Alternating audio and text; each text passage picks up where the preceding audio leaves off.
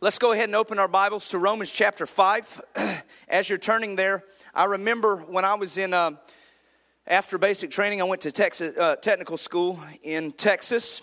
And one of my instructors one day during lunch break was reading a book. And the title of the book was Rich Dad, Poor Dad. And I ended up checking out the book because I was like, why is this guy reading this book? And I mean, it's okay. It's about this guy. He had two fathers. One was his regular dad. One was his stepfather. And one of the dads had very good business practices and had very good, financial planning. The other dad didn't. And so he's talking about going back and forth between these two dads. He's spending 1 week in here, learn about business practice, and then 1 week here and learn about wastefulness. Anyway, the name of the book was Rich Dad, Poor Dad. Well, my sermon title tonight is Rich Dad, More Dad. And we're going to see what that means here in a moment. Will we stand as we read, starting in Romans 5, verse 12. And I'm going to read Romans 5:12 and then also 18, because the verses in the middle are actually parentheses, and we're going to get to all those in future weeks. But for right now, I'm going to focus on the context for 12 and then move to verse 18. It says, "Therefore, just as through one man sin entered the world, and death through sin, and thus death spread to all men, because all sinned." Now we're going to go to 18. "Therefore, as through one man's offense, judgment came to all men, resulting in condemnation, even so through one man's righteous act, the free gift came to all men, resulting in justification of life." May God bless the reading of His Word. Be seated in the house of God today as we're talking about Rich Dad, More Dad. And we see in Romans 5:12 a very important theological concept which has actually divided denominations throughout history, and that is the concept of original sin. Matter of fact, we're Baptists today because of the Protestant Reformation, and the Protestant Reformation had much to do with the concept of original sin, and we're going to examine this concept in the context of Romans 5:12. But what we're going to see that through Adam, we become responsible for sin in three particular ways. That even though Adam was in the garden and Adam sinned, we become responsible for sin, right? The first way that happens is that we are paternally responsible for sin. Paternally means fatherly. Because of Adam, we are paternally responsible for sin through Adam. He is our spiritual father in the spiritual lineage of sin. And it says in Romans 5:12, "Therefore, just as through one man sin entered the world," sin entered through one man, our spiritual father. In order to understand tonight the function of Adam's role in sin, we must also understand the function of Christ's role in our salvation. Now, here's an important thing. Many times we're going to talk about Christ's role in salvation. But this is actually a reverse picture of Adam's role in sin. If we find those two equalities, we will see that our natures flow from their actions. So we can also state the opposite way. In order to understand the function of Christ in the role of salvation, we must also understand the function of Adam in the role of sin. So what's going to happen is many people's theology is going to fall apart. Either A, they don't understand what Christ did, or B, they don't understand what Adam did. Those are two things that's going to hinge on heresy. And heresy is false theology. Let me tell you, folks, it's rampant today. Matter of fact, I can list several names right now. You go to Lifeway Christian Bookstore, and I'd rather you buy them books and throw them in the garbage truck than someone else get a hold of them, because there's so much theology today that is built on self, and that's built on what you can do instead of what Christ has done. The foundation of the gospel is what Christ has done. Once we understand what Christ has done, then we'll understand what we can do. But it's never going to work the other way around. You see, we understand the function of Christ being relevant to the function of Adam. I want you to look for a moment down at verse 14. And it goes on to describe that their death reigned from Adam to Moses. And then it says at the end of 14 about Adam, who is a type of him who is to come. Adam was a type of the one to come. So that means he's a type of Christ. This does not mean he is a manifestation of Christ. That's not what it means. It means he is a picture or a shadow of what Jesus will be. Adam is a shadow of Christ because he is considered the first man in relation to God. Adam is the first man in relation to God. He's the representative man in relation to obedience and the causal man in reference to the fall. So all these things that Adam did are in relation to what Christ will undo. Therefore, Adam is our paternal head. Adam functions in the paternal role, and what I mean the fatherly role, by showing us who we are. Now, if when I was 5 years old, I would take a picture of my dad when he was, 19, 20, and I would see this picture, I'm going to see for the most part who I will be or who I am. Because the way my dad looked in high school, college, on and on, people see us, and I'm going to get into this in a little bit. But we will look at our Father to see who we are, to see what we will be. That's the function of Adam. We see through Adam who we are, who we would be, and what our eternity would look like. We are disobedient in regards to our will. So when we see Adam was disobedient in regards to his will, we also are disobedient in regards to our will. We see that we are guilty and convicted in regards to our conscience. Adam, after he sinned, he went and hid himself behind a tree. That is the function of the conscience. That is the function of the Holy Spirit. And conviction is conviction causes us to flee from God. We, like Adam, in our nature, will flee because of sin. And then also, we would be separated from God for eternity because of our sin. So we see all through what Adam was is exactly what we are and will be. Everything Adam was, we were in regards to our relationship with God. Adam, therefore, becomes a type of Christ in relation to effect, but not in relation to nature. So therefore, when it says Adam is a type of Christ, what we were affected by, mean our nature, our eternity, is the same effects that Christ will have upon our nature and our eternity. That's why he's a type of Christ, a picture. What does all that mean, preacher? I've been using a lot of big theological words. It means that when you look at Adam, you look at us. Anybody hot in here? Y'all a little warm? Let's bump them fans up, Brother Eddie. I like taking breaks and just, shooting a breeze. So what do I mean by all that?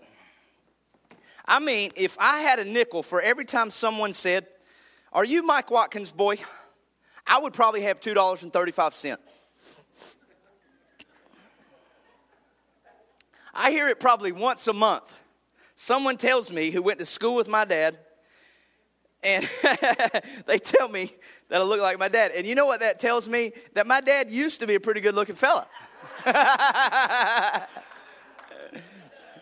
Matter of fact, he says I got his good looks because Mom still has hers. You see? And literally, my mom looks like she's 36. She hasn't aged since I was 9. I look at my mom and I'm like, am I going back to the future? Right? I don't know where I'm at. But let me get back to my dad. The other day, I was getting a prescription for my allergies. And literally, I walked 10 steps to the pharmacy counter. And the lady at the pharmacy said, "Are you Mike Watkins' boy?" Now, at the time, I did not know if to answer yes or no. I wasn't sure how their discussion went at the pharmacy counter. If I say yes, they might not fulfill my prescription. But I hesitated, and eventually I said, "Yes, I'm Mike Watkins' boy." And she says, she didn't go to school with my dad. She says, "I could tell by the way you walk." That's the first time I've ever heard that. And do you know what I walked away thinking? Man, that lady's really weird. This lady analyzes how people walk. And then it made me self-conscious of my walk. I started walking goofy. I was like, how do I do that? I don't know. Do people do that? They analyze people's gaits? I don't know. But let me tell you something. Did you know that in the pharmacy of self-help psychology, the devil has a weapon? And when you approach the counter of worldliness, the devil says to you, are you the son of Adam? And when we say, how did you know? The devil says, I can tell by your walk. See, we reflect the nature of Adam because he is our paternal spiritual lineage, our paternal father. You see, the thing with Adam is, it's like father, like son. In Adam was every form of malice, every bit of hate, every bit of adultery, every bit of murder, every bit of lie, every bit of evil. Because one act of obedience or disobedience towards an eternal God released Pandora's box of sinfulness. Because every sin, no matter how big or small, no matter Hitler or if it's a lie, every sin is an action of disobedience. Our spiritual father was disobedient. Therefore, we by nature are disobedient creatures who will disobey the law of God. Everyone still with me today? Disobedience is an action of idolatry. Sin exalts man above relationship. Sin exalts want above worship. Sin exalts self above satisfaction. And every bit of sin screams, God is not enough. All sin says God is not enough to make me happy. All sin says God is not enough to make me pleased. All sin says is we need a little bit more. You see, Adam had everything. Adam had every bit of fruit that was pleasing. I'm talking about kiwis, bananas, mangoes, coconuts, cranberries, blueberries, strawberries. He might even have had schnozberries like Willy Wonka. I'm talking about the plethora of pleasure was in front of his ability. He could have every bit of fruit, every vegetable for his pleasure. He had everything. Man didn't have to even drive down to Food Line. He just walked out into the backyard, got every bit that he could ever want. Adam had no taxes. He had no government. Amen. He had no children to disturb his peace. He had a beautiful wife alone in paradise. But let me give you a good word. All that was not enough. Every day with Adam was heaven. Every day was luxury. But he still wanted more, more, more. You see, Adam had someone came along that looked like a friend. Someone who deceived him into thinking that what he had wasn't good enough. That he should not be content with his current situation. And do you know that happiness ends when you want more than what you have? It wasn't enough that he already had God, because the flesh is never satisfied. It wasn't enough that he already had the garden. It wasn't enough that he already had a relationship. And what Satan says you need more. You need to be like God. Let me tell you, friend, Adam was already like God. He was already righteous like God, never sinned. He was already holy like God. He was pure and blameless. He was already pure like God. He was already loving like God. But he still wanted more, more, more. The flesh of the first father says more, but the Spirit of the last father says enough. Jesus is enough. God is enough. The flesh says more. The Spirit says enough. That's why we have rich dad and more dad. One who says, I'm already blessed in the heavenly realms with Christ, and the other one who says, you just need a little bit more. That's why the heart of Christianity is literally contentment in Christ, satisfaction in Christ. I've got a good message I'm working on. It's called From the Lion's Den to the Platter. Because we think that the pinnacle of Christianity is when God shows up in the miracle. Well, have you read in the New Testament that the miracle for the disciple John the Baptist was his head was cut off and he was served on a platter before the king? But you know what we know in both situations? God still wins. You see, it's not just about freeing you from your tribulation. Sometimes it's about ending your tribulation and taking you on home to glory. Either way, let me tell you, John the Baptist won. And here's the problem with modern Christianity, prosperity Christianity that says God's going to bless you. He wants you to have more than what you have. But my friend, Apostle Paul says, I've learned how to do with and how to do without. The secret to life is being content in all things.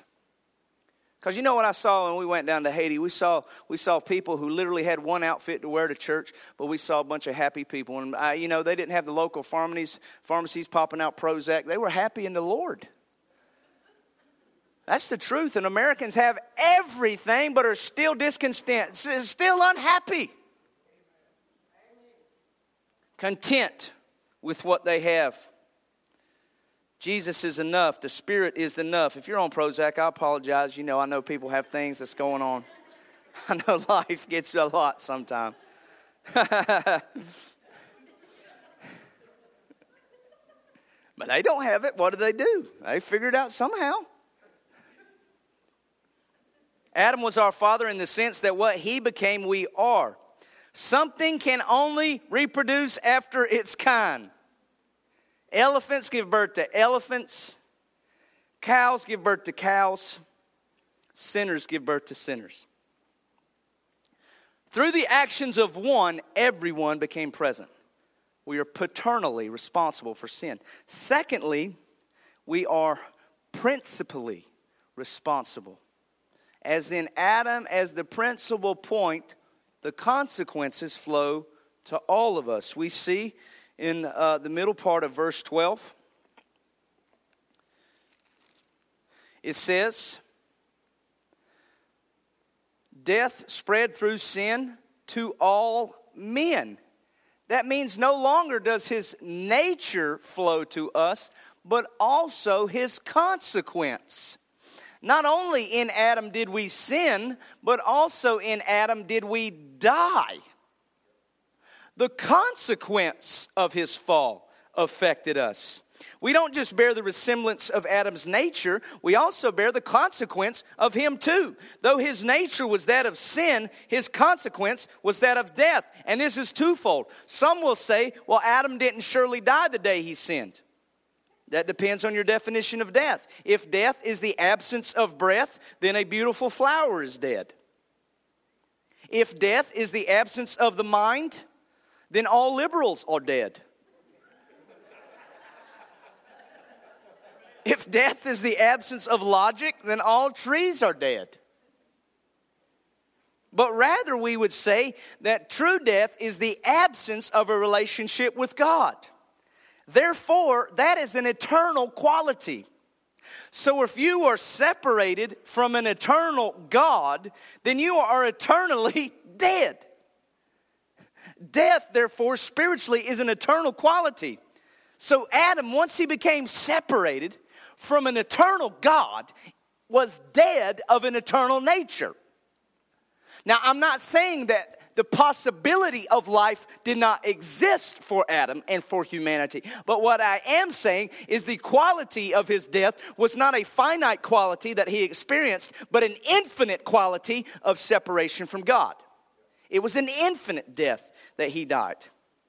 In the latter sense, Adam did die on that day because the fullness of his relationship with God was now absent. He was eternally, spiritually dead. But also physical death came into the world at this time. Did you know that someone could be dead and not dead? You say, well, how is that? How many times have you heard of someone being dead on the operating table, but the doctors brought them back to life? You see, there's dead and not dead. Because if they were dead, life would not be possible. But they were not dead in the point that the doctor brought them back. There are degrees of death physically. For those few minutes as their life hangs in limbo in an eternal pendulum. They're not in this life, yet they're not in the other.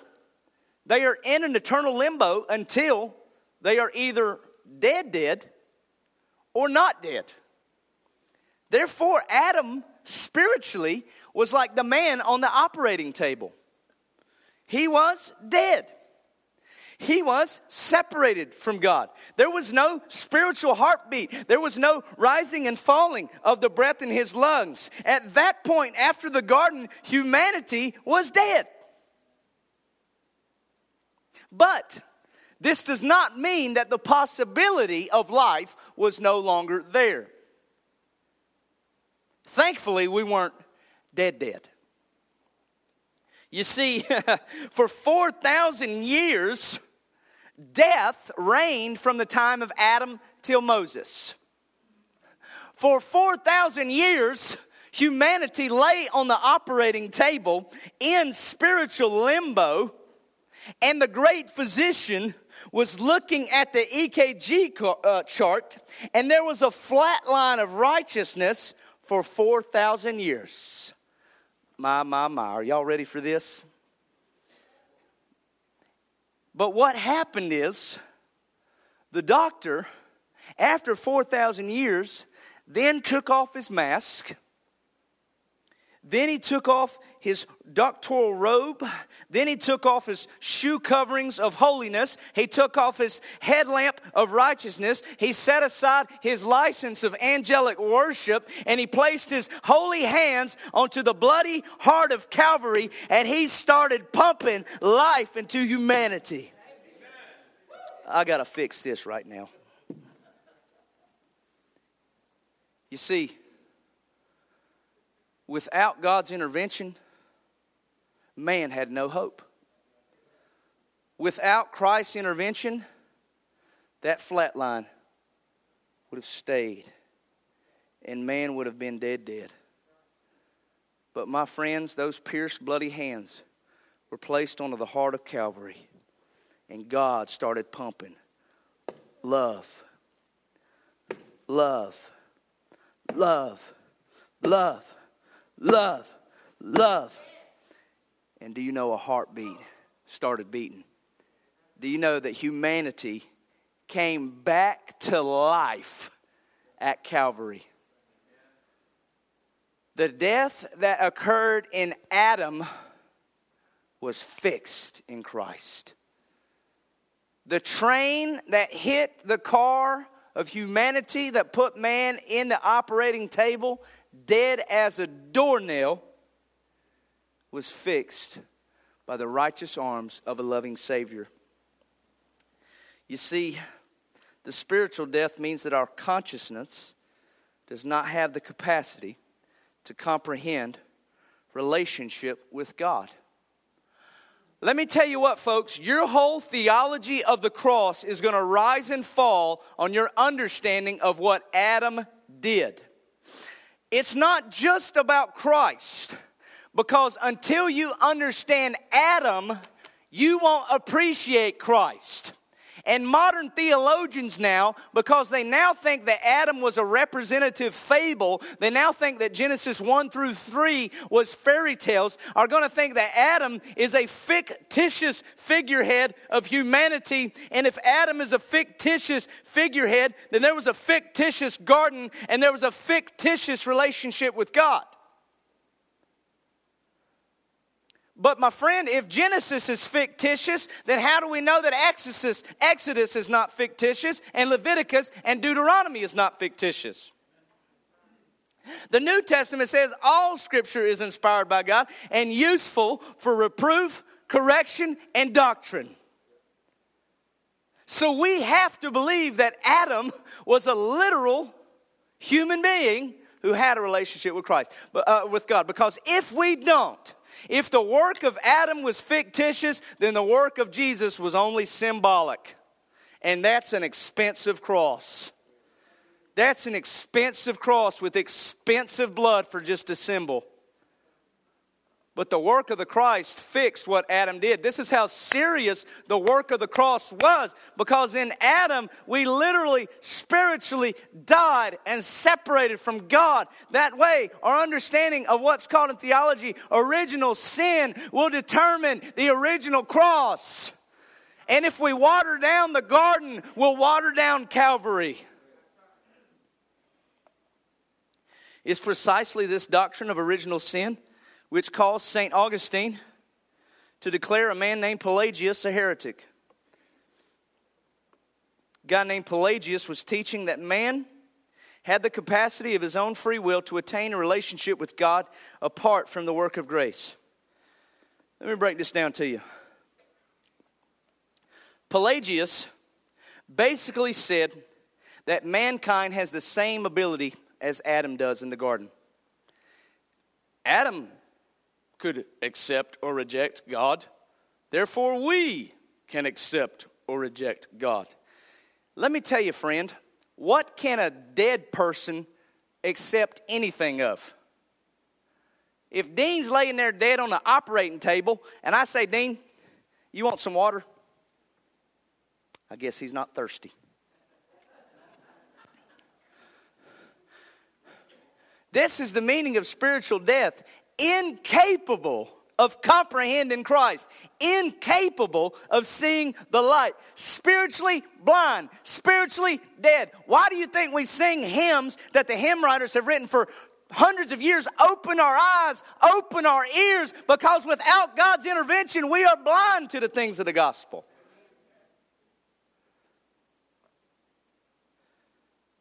Folks,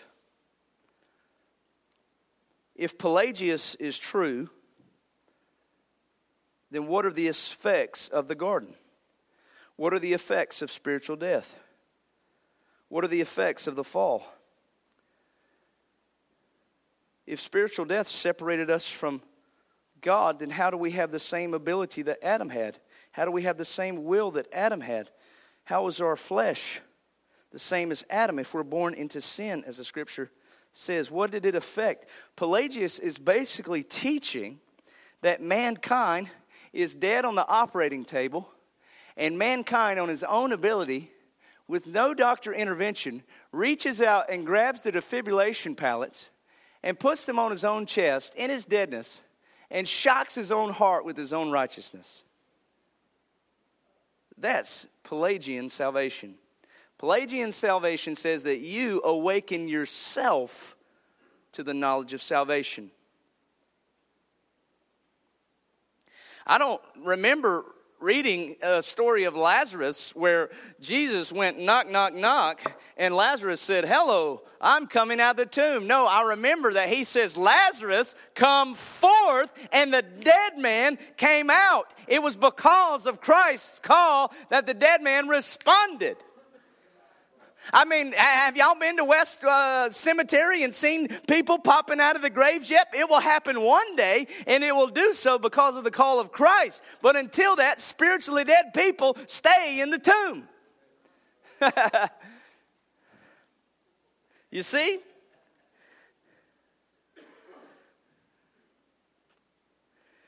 If man can awaken his own consciousness to the things of God, it makes the awakening of the consciousness a work of man and not a work of the Spirit. Therefore, man, if this is the case, then the Buddhist in India who's never heard about Jesus, well, don't worry, he has his own capacity to find the gospel. If that's the case, let's no longer evangelize, Brother George. Put your tracts at home. Let's roll up the books and keep them in the car, because everyone has the ability to awaken themselves to salvation. But faith comes by hearing, and hearing by the word of Christ. And therefore, repentance as conviction becomes a work of the Spirit as a result of the gospel.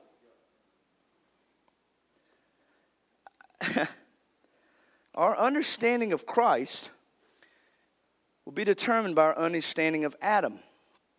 In Adam, we all sinned. In Adam, we all fell from God, with no ability of our own to walk back. There's no breadcrumbs on the trail, my friends. We are lost, separated from God.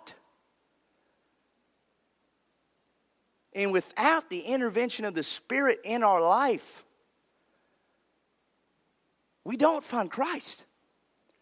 Young girl named Taylor.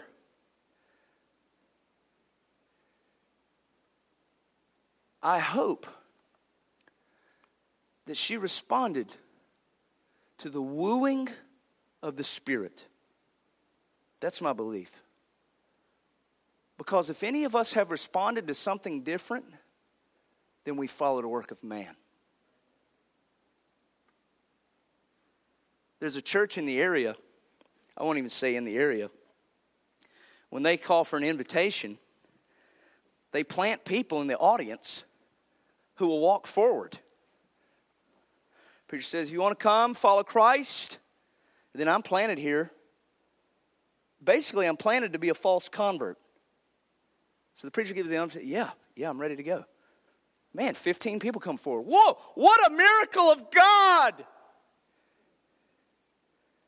You know what they're following? A work of man. A man-made method. A man-made miracle. That's like Moses saying, hey guys, we're going to build a dam 5 miles upstream. And in about 5 hours, it's going to slow down. Everyone's going to say, wow, look what God did. Man-based methods do not produce repentance or salvation. Only the Spirit. This is the greatest comfort in evangelism you can have.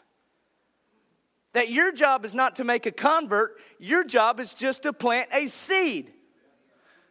I can't make a convert, folks. I'm just a seed scatterer. How many of you put seeds in your garden and make it grow? Listen, you little mustard seed. I'm going to give you 3 chances. I'm going to sing one more hymn. If you don't come right now, we're going home. This is the last chance. You plant the seed. Let the harvester do the harvest. What do we preach this Sunday? Pray to the Lord of the harvest. It's His responsibility. It would take the work of God upon the heart of Adam, because the heart of Adam was the one hiding behind the tree. And in our natural flesh, we will all hide from God. We will all hide behind the tree. But Christ didn't just come pull us around the tree. He stepped on the tree so that now we could gaze at His work, not our own work. And that His Spirit would quicken us to the things of God. We are spiritually dead, not able to bring about life by ourselves. No one has the ability to put on the Pelagian paddles and bring about righteousness, with no ability to see the work of cross unless the Spirit of God gives us a new heart. In this doctrine of original sin, which says that salvation is completely a work of grace, It says that humanity has no ability to resurrect itself. Humanity has no ability to bring about his own righteousness and shock himself into a relationship with God. No, it is literally the divine hand of God that comes upon the heart of every believer and pumps spiritual life back into us. All humanity is subject to the consequence of death before any of us ever had personally made the choice to sin. What we're going to see is that you and I